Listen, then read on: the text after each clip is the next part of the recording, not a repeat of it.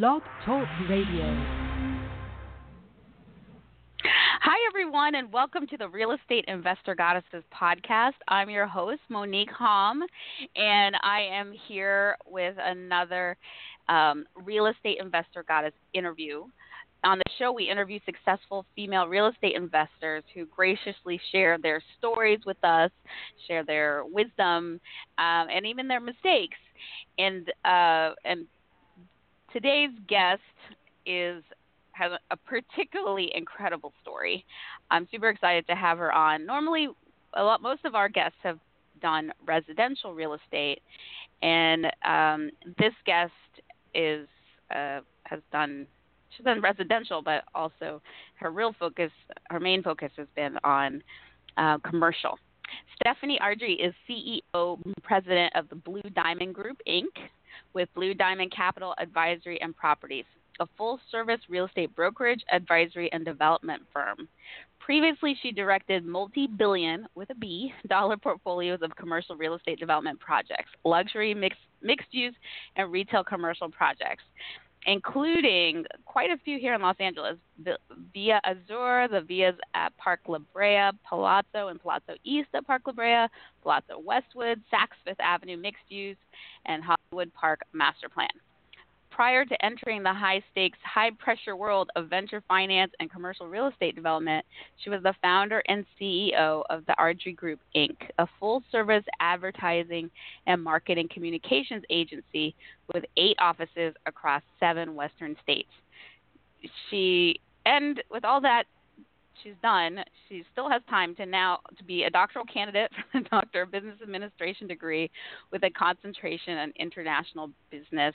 And she's also an adjunct faculty member at UCLA, Cal State University Los Angeles, and Los Angeles Southwest College, leading the real estate programs. I'm so excited that she's here. Welcome, Stephanie. Thank you, Monique. Thanks for having me. I'm excited to be here. I'm excited to have you.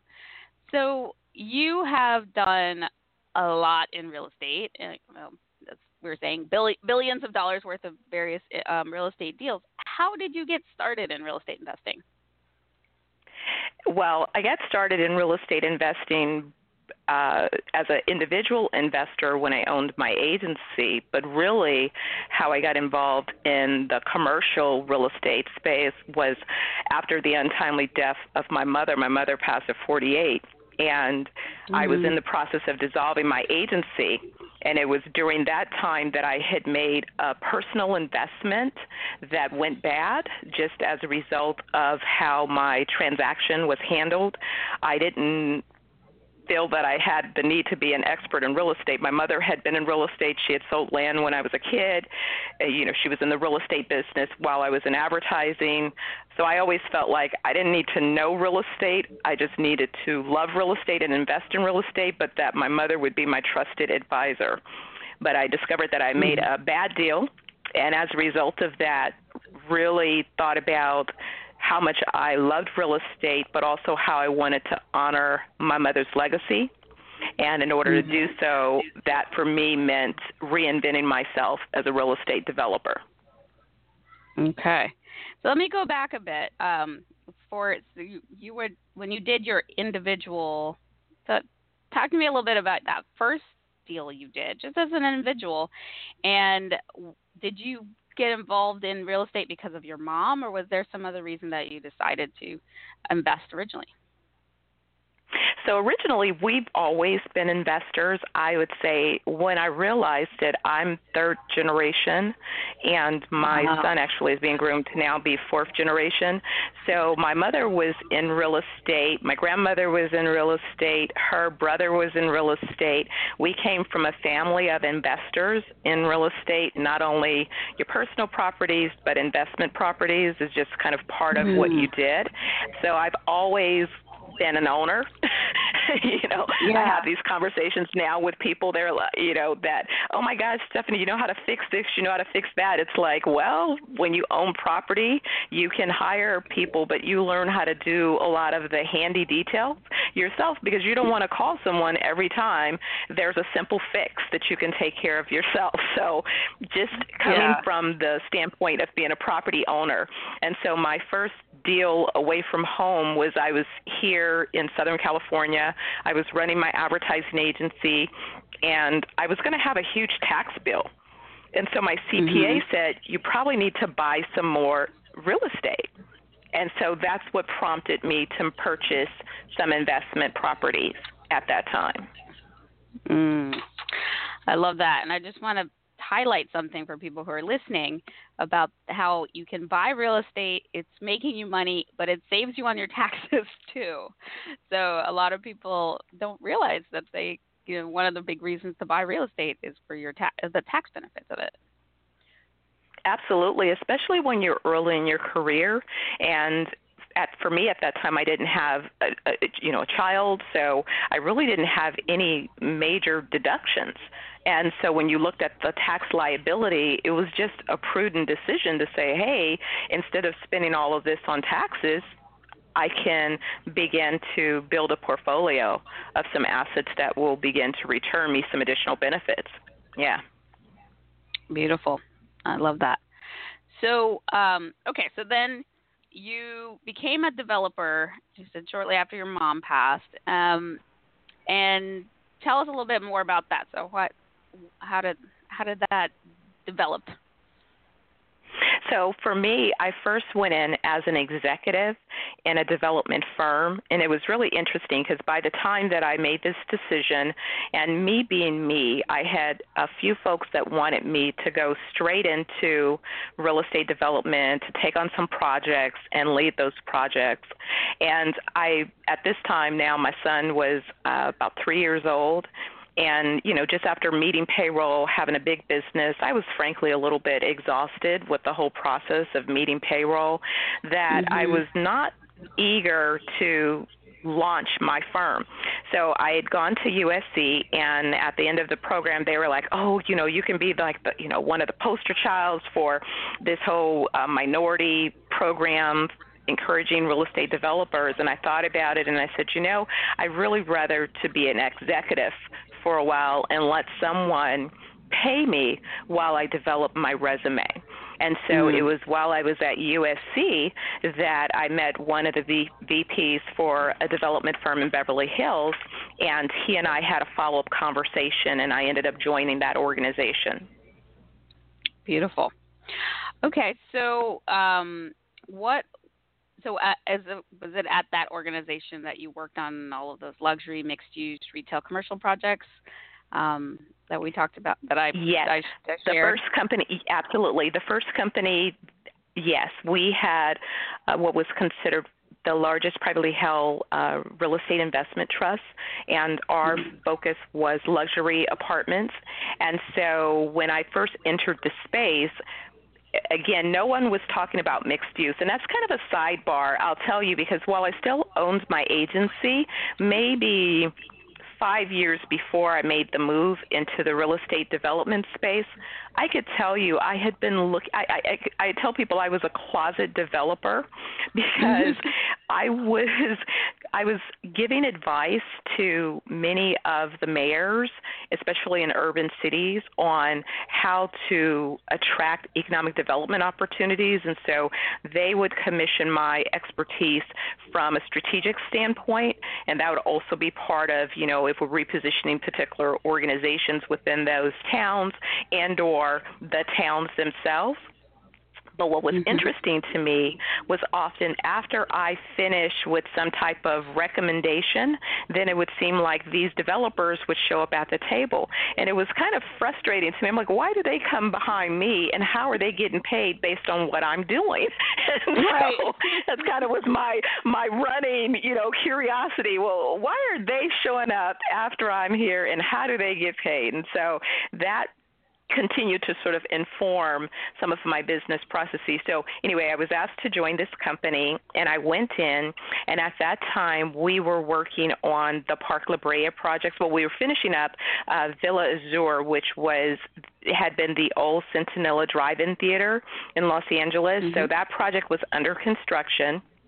And then we were planning to do the Park La Brea project. So we had the villas at Park La Brea, and we hadn't started yet on Palazzo or Palazzo East, but they were all planned to happen. And in fact, they began to take shape within the first 90 days that I had joined the company. In fact, I saved $1 million cost overrun on those projects in particular.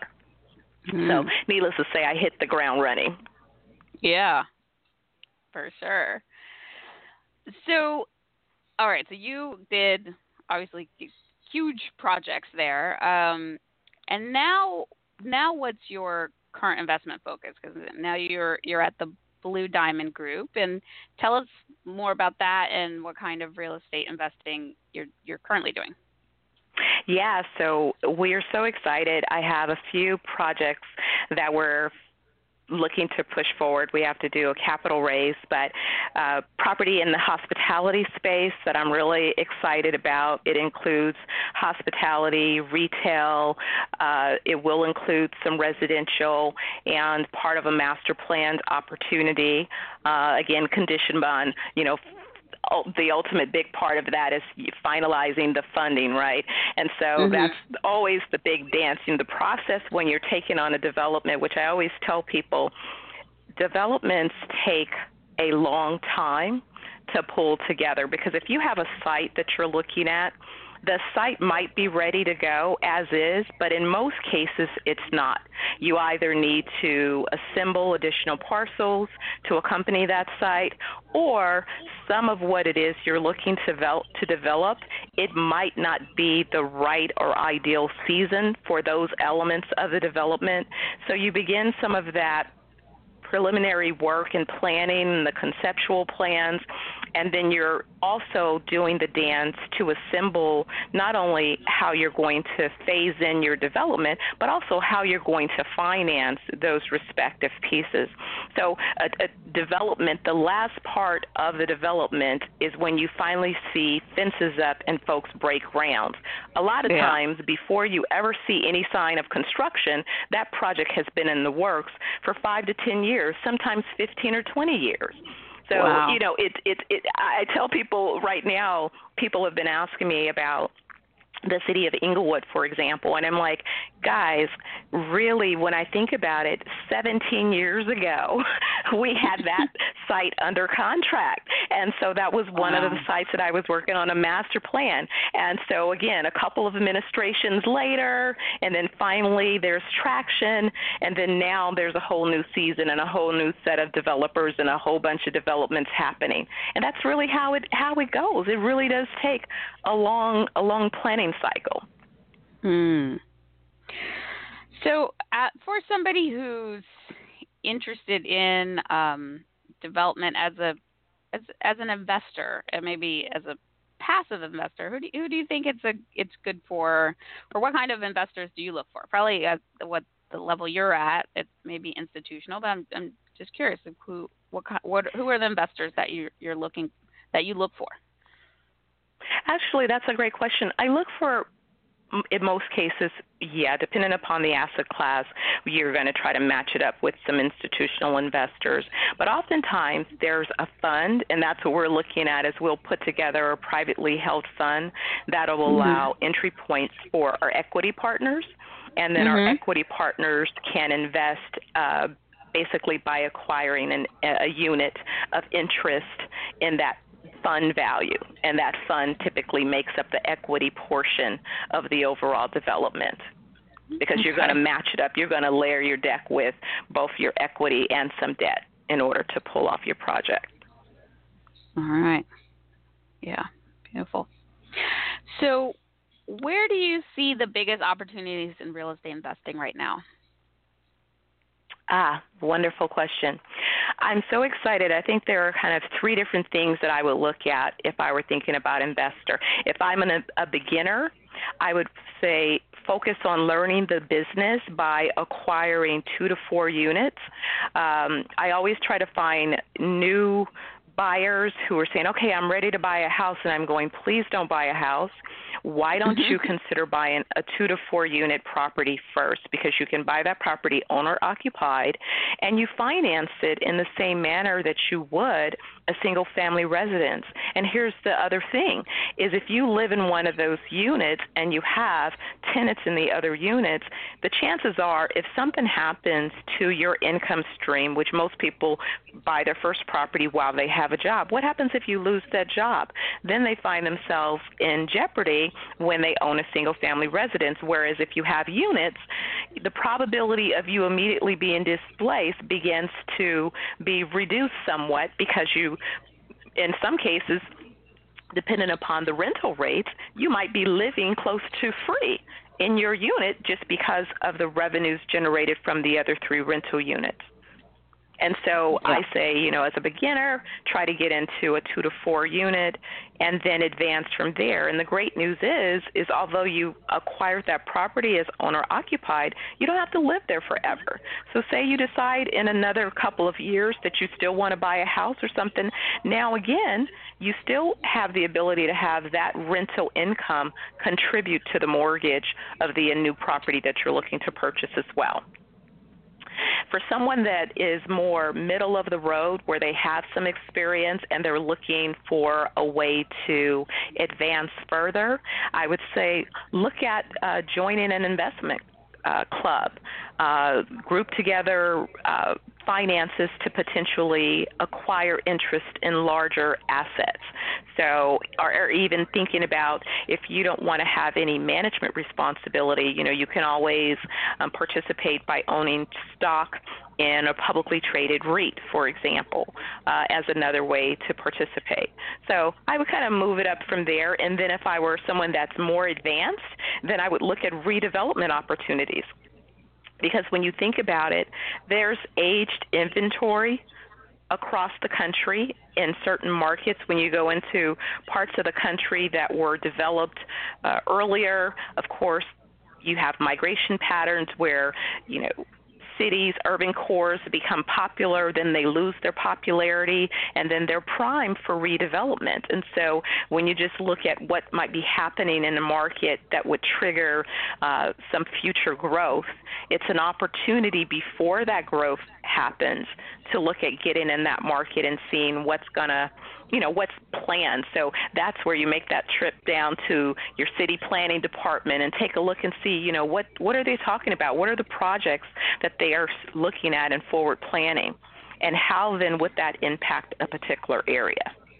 I love that. So you, I haven't actually heard that last bit of advice in particular. So you go to the city planning department and you can find out before things are public what's on the rolls, what are the things that are coming. Is that how do you do that? Absolutely. So I of course I'm curious, and I do this not only in person but also online, because you can look at the city council agenda for the planning department, the planning committee for whatever city, because in most cases when you're talking about a major project, that project has to go through some level of approvals. And so as a result of that, those things will be published. So if I'm tracking an area and I'm not there physically on the ground, I'll sign up just to get their city council alerts for the planning department. And whenever there's a notice that goes out about a particular project that the planning department has to review, then I know that's a project that I want to be aware of in that market.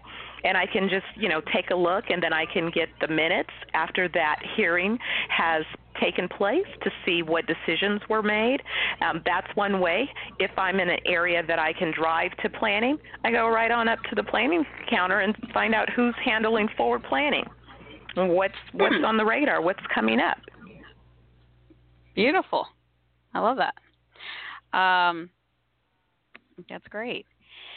So you've obviously had tremendous success, many successes being a real estate investor your whole life, really.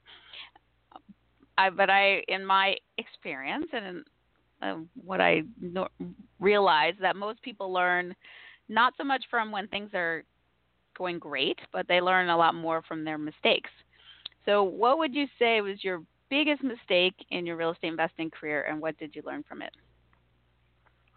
So the biggest mistake was right prior to my mother passing.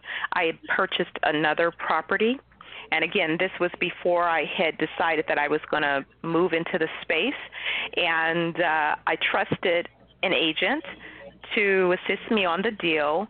And I think I gave him too much trust because I told him that I was 8 months pregnant and I was going to have another tax issue. And so my CPA again said, hey, you need to buy another property. And I was like, okay, no worries. But it was getting close to delivery, and I was thinking, I can't deal with finding this property. We weren't finding the property, and so I was like, well, maybe I should just delay this until after the baby's born and all of that stuff. But anyway, I was given the recommendation that this gentleman was a trustworthy person. I trusted him. He did this deal, and it really wasn't a great deal for me. So it ended up putting me in a situation that about 24 months later, I found myself in a financial situation where I ended up losing that property as well as some other properties that I owned.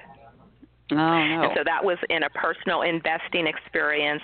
And then another experience that turned out negative was a lot of families are, relatives are passing, and oftentimes before they pass, they've not always taken care of what should happen to their real estate. In my family, we thought we had this all resolved regarding a particular piece of property. It had all been resolved while the person was still alive and able to make decisions. And so, again, thinking that, you'd covered all of the what ifs, what I didn't bank on was that if you have an equal ownership with a person, if they decide to do something wrong, you have no authority to overrule them. So you're taken hostage in that transaction to the degree that that person is willing to, do whatever it is that they're choosing to do. And so I found myself in a situation where a family member was misrepresenting the facts of the property and created a fraudulent legal battle, all as a result of personal greed that was completely unfounded, but you still have to go through that experience.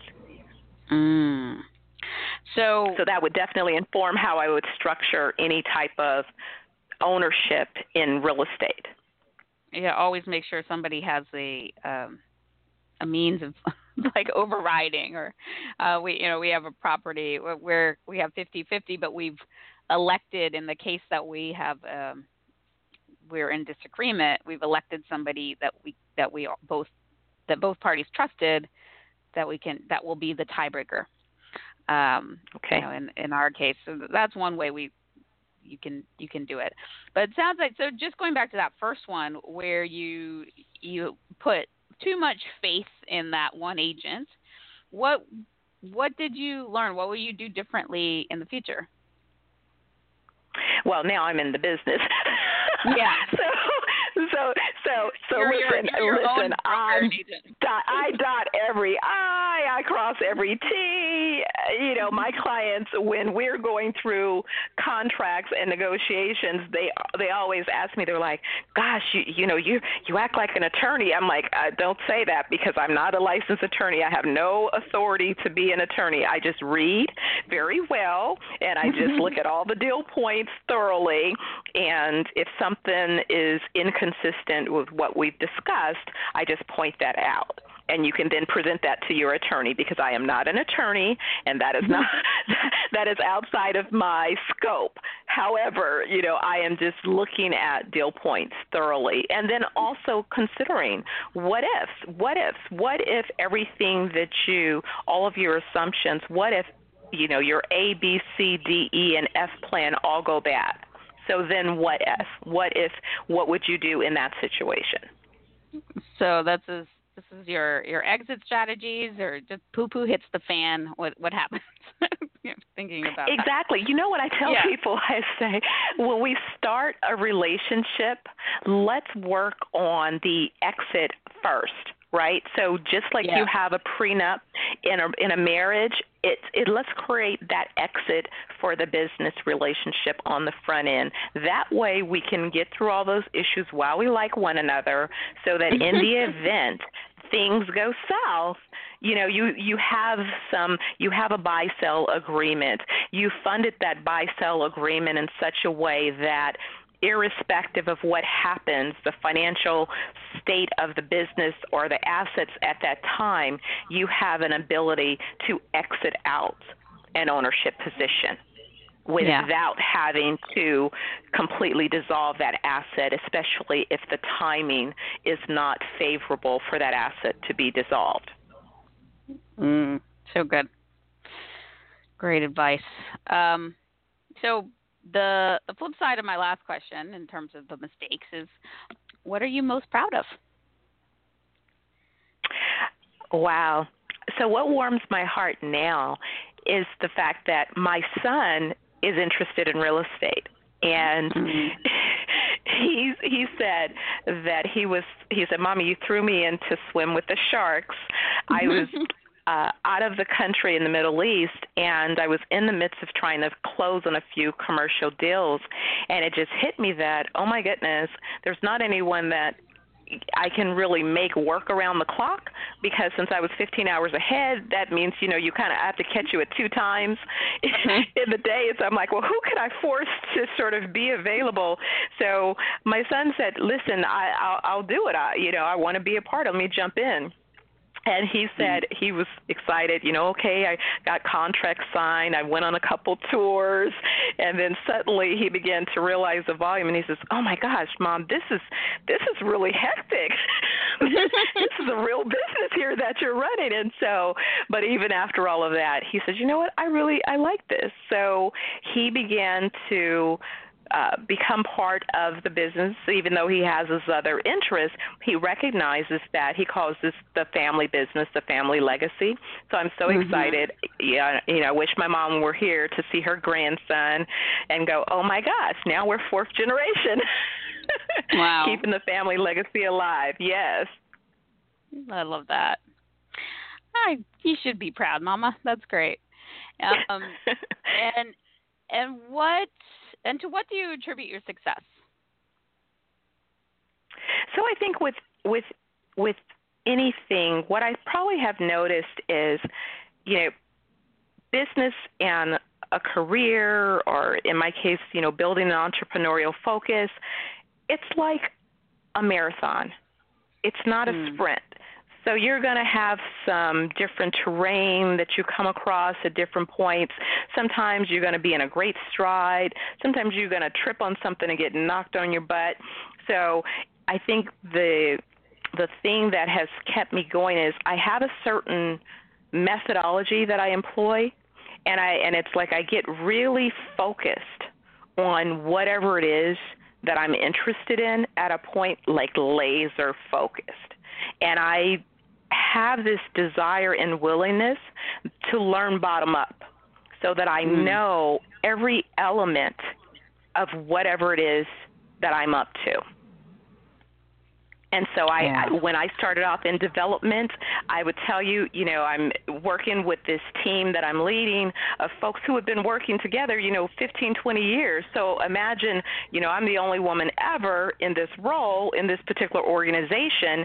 And so you're walking in, and these guys, they've been working together. I used to tell people I go to work every day and I have to direct what's happening with a bunch of millionaires and billionaires at the table. So imagine those egos and everything else. Right, no pressure, right? no pressure, and getting everyone on the same page, and then helping them all understand what's common. At the end of the day, it's all about the dollars and cents, but let's kind of align everyone to those objectives. I've seen that happen for me in terms of how I evaluate and lead an organization, is that I really focus on what's the critical thing that we must master and accomplish at this particular time. And until I feel like that has been accomplished, I don't move to the next thing, which is really funny because a lot of times people will look at my resume and background and they go, oh, my gosh, you do all this stuff. And I'm like, don't let my resume fool you. When I was in advertising, I was all in on advertising. 200%. That's all I did. I ate it, slept it, drank it. When I left advertising and went into real estate, I didn't keep one foot in advertising and go over here. No, I was all out of advertising. So I literally started all over with a clean slate and reinvented myself. But I wanted to be a master in this space. I didn't want to just barely know it. I wanted to master the space before I went forward. Beautiful. So I'm looking at the time. I could talk to you for another 5 hours here. You have so much wisdom to share. But before we get into our Trinity, which is how we conclude every podcast, I just want to ask one last question. What advice do you have for a woman? Well, you already talked about, what you would suggest women who are starting, who are in the middle point, or who are more advanced, what they should do. But I guess my question for you is, what do you wish you'd known at the beginning that you now know? A lot about trusting my instincts. So I've had a lot of good instincts about business. Even before I came into real estate development, I remember like the 5 years before, I was talking to this one guy, and I said, yeah, I want to be a developer. And he says, well, okay, what would you do? I said, I would do mixed use. And he says, well, nobody's doing mixed use. That's passé. Nobody's doing mixed use. But now look around. You can't go to a city without seeing mixed use, right? So the reality was, I was speaking to someone who I considered to be an expert, like a mentor, but he did not have the market knowledge that I had. Yeah. And so when he said, nobody's doing mixed use, and then when I entered the business, probably the first 3 years that I was in the business, no one was doing mixed use. So it was sort of like, that's interesting that you're thinking about this. Nobody who are all the professionals, they're not talking about this. And lo and behold, everyone, caught on, and mixed use. That's all you're looking in urban cities as a solution. Wow, beautiful. Well, that's always great advice. I'm a big proponent of that. Trusting your instincts, trusting that your intuitive guidance. So I love that. And lastly, what's the best way for people to reach you, find out more about what you do? I'd say look me up on LinkedIn. I'm Stephanie Ardrey on LinkedIn. That's probably touch point number one. My office in Orange County. Okay. All right. Beautiful. And we have time for our famed end of show Trinity, which is a brag, a gratitude, and a desire. So what is one thing you're celebrating right now? What's a brag you have for us? I will be Dr. Ardrey in less than 90 days. Woohoo!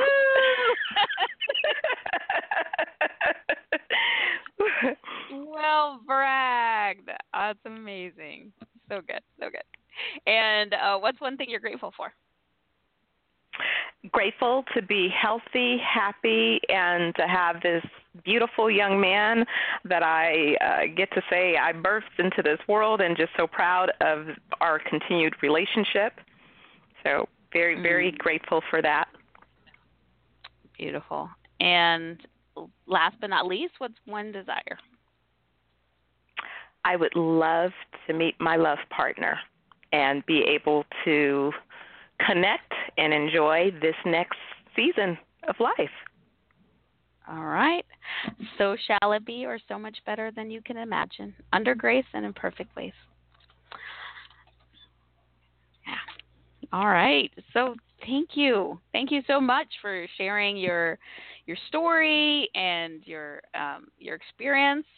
Again, if you you want to connect with Stephanie, you can find her on LinkedIn, Stephanie Ardrey. That's Ardrey, and you can connect with me at the realestateinvestorgoddesses.com. And Stephanie at one point talked about, if you want to join an investment club, we actually have an investment club at Real Estate Investor Goddesses, connecting women with investment opportunities. So you can check that out there and join our online community. Meet Real Estate Investor Goddesses virtually and in person. Thank you for being on this show, and we will catch you next time for another Real Estate Investor Goddess interview. Bye-bye. Bye-bye. Thank you.